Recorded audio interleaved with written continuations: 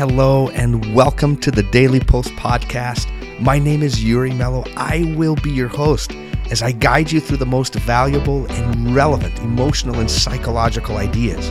Ideas that will transform your perspective and enhance your personal life and relationships. Let's do this. This is episode number 45. Hello and welcome back. This is just incredible. Can you believe it's week 45? You all are amazing.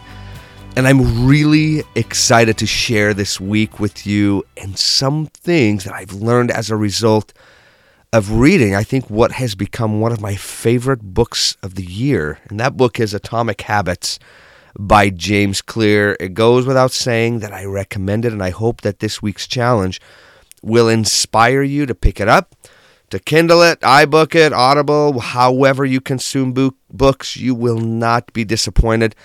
I'm going to go through some of the main points in the book so that I can give you some practical ideas that will help you to create and build the life habits that you desire, and perhaps to break some of those that are causing you some frustration and that are leading you away from whatever outcome, right, or outcomes that you desire in your life. Now, as I read that book, there were several breakthrough moments for me, kind of eureka-type moments as I read and listened to this book.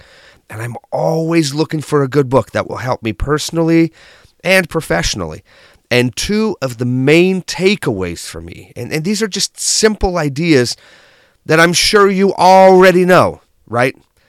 But that I think for me, it just had a significant impact. So the first idea that I really, really enjoyed was make your new habits as easy as possible. And I don't know why, I'm sure in your mind you're thinking, no duh, Yuri, right? But I think sometimes I view new habits, new behavior, like breaking old habits as making hard decisions, right? But his simple statement that we can design our environment to ensure that our choices are as easy as possible. It's not about making hard decisions. It's about setting things up so that your choices are easy. I know. You already know this, but that was one of the ideas that really stuck out to me. And I promise I'll talk about it a little bit more in just a minute. The next thing that really stuck out to me was James Clear, that's the author's name, identification of the 3 layers of behavior change. And he talks, so kind of imagine a circle with 3 layers, right? There's kind of a center, there's kind of a little circle around that one, and then another circle around that one, right? And the outer layer is the outcomes, right? And these are the results that we're seeking, like our goals, right? The next layer, the one in the middle, right, is processes. And this has everything to do with the system that you put in play to ensure that your outcomes happen. So if your goals aren't happening, if they're not coming through, if we're failing at them, it's likely because your process or the system that you are putting in place or not putting in place, right, is not working. And man, I don't know why, that was just that was significant for me. I think in my head, I had never really thought deeply about the process that leads to the attainment of the goal. Anyways, I thought that was really important. Identity, that's the middle one, right? So we've got outcomes, process, identity, right? Identity is about what you believe and who you want to be. And James suggests that the easiest way to change behavior is to focus on who you want to become instead of what you want to achieve, right? Which is outcomes-based, right?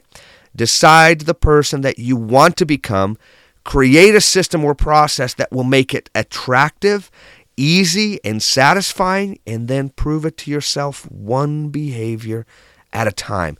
He goes on to say that your identity emerges out of your habits. Every action is a vote for the person that you wish to become. The idea of creating a system that will support the outcome just made a ton of sense to me. For example, if you want to read more books at night, remove the TV from your bedroom. You see what I'm saying? Like it's one way of manipulating the environment so that the decision is easier at night. You want to pick up running or yoga or exercising? Set your clothes out the night before, or ask a friend to go with you, or join a running group or a club. Do you want to quit looking at pornography or diminish your time on Instagram or Facebook? Create a system that makes it difficult to look at it. Have your spouse create a screen time password and create a system of accountability that will make the healthy choice easy. Remember, it's not about making hard choices. And I don't know why it is that in my mind, I had it stuck that sometimes it's all about that, right? We have to make these hard choices. And I really just appreciated his perspective shift of let's do everything that we can so that the choice is easy. Do you want to change your eating habits? Clear your fridge or pantry of snacks or foods that are visible, that create cravings, and that make it hard to choose health over salt and sugar. So let me get into some of the crux of what this book is about and some of the laws and some of the rules that he goes through in the book that I promise you will change the way you look at habit formation and will change the way that you try to the way that you break old habits. That's what I wanted to say. So here are the 4 laws of behavior change, and I've already kind of alluded to them, and this is really kind of a cognitive behavioral approach, meaning that we kind of change our cognition and we change our behavior. In other words, if you want to create a new habit, follow these 4 steps. 1, make it obvious. Whatever it is that you are trying to do, put it around you everywhere. Whether it's fruit or vegetables or books or workout clothes or notes on the walls or inspirational quotes or reminders or notifications on your phone, make it obvious. Literally, point it out, say it out loud, make it obvious and clear in your life and accessible in your life. I think this is one of the things that I learned specifically this week is just the power of the environment. And sometimes it's easier to change the environment, to manipulate the environment, instead of resisting temptation. I'll talk about that in just a minute more. 2, make it attractive. Create motivation and rewards that are connected to the new habit that you want to do. The more attractive you can make this process, the more likely you are to do the behavior and to repeat it. So make it attractive. Create circumstances or create a system or an accountability system that makes it rewarding for you. 3, make it easy. And like I said, this is one of those that really stuck out to me. Make it easy. We sometimes think that people who have high levels of self-control and are really great at resisting temptation. And honestly, perhaps they are. But I think what these people are really, really good at is avoiding the temptation altogether. Small environmental changes. Change the people, change the places, change the things, often will actually provide the greatest benefits. Manipulating the environment is more easily done than resisting temptation. I hope that that's making sense. To me, that just like, bing, it was like a little bell going off in my head. And number 4. So number 1 is make it obvious. Number 2, make it attractive. Number 3, make it easy.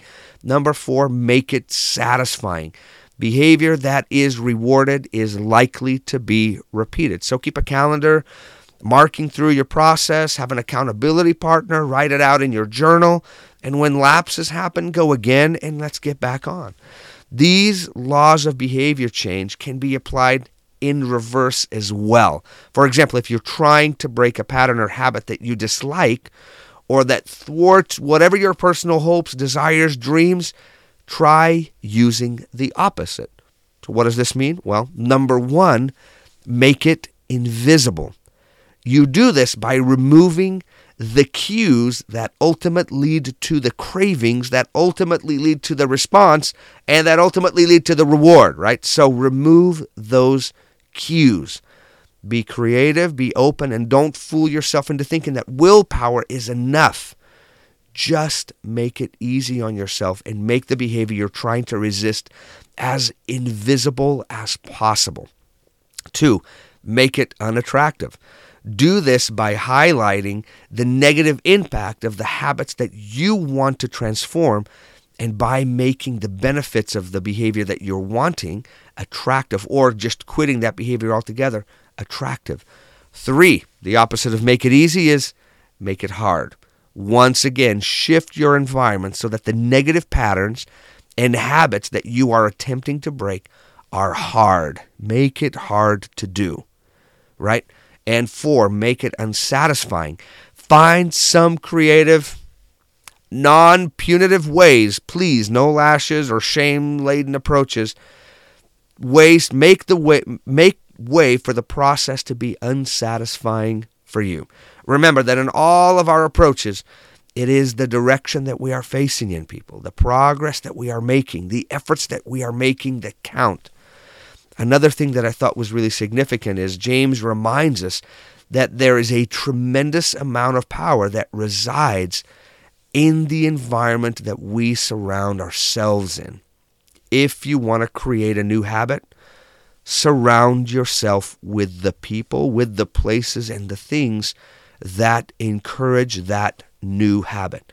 Social pressure is powerful. Even at 45, it's powerful, or whatever your age is. Don't put it aside. Don't neglect it. Instead, use it to your advantage and reap the benefits of the approval that we are constantly seeking. These people include your family, your friends, your culture, your group, and the people whom you respect.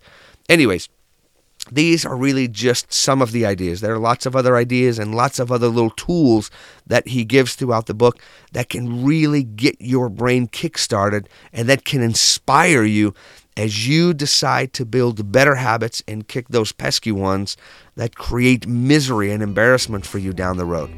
My friends, best of luck to you. And I would love to hear what you think, especially if you've read the book. And I'll see you tomorrow. Bye-bye.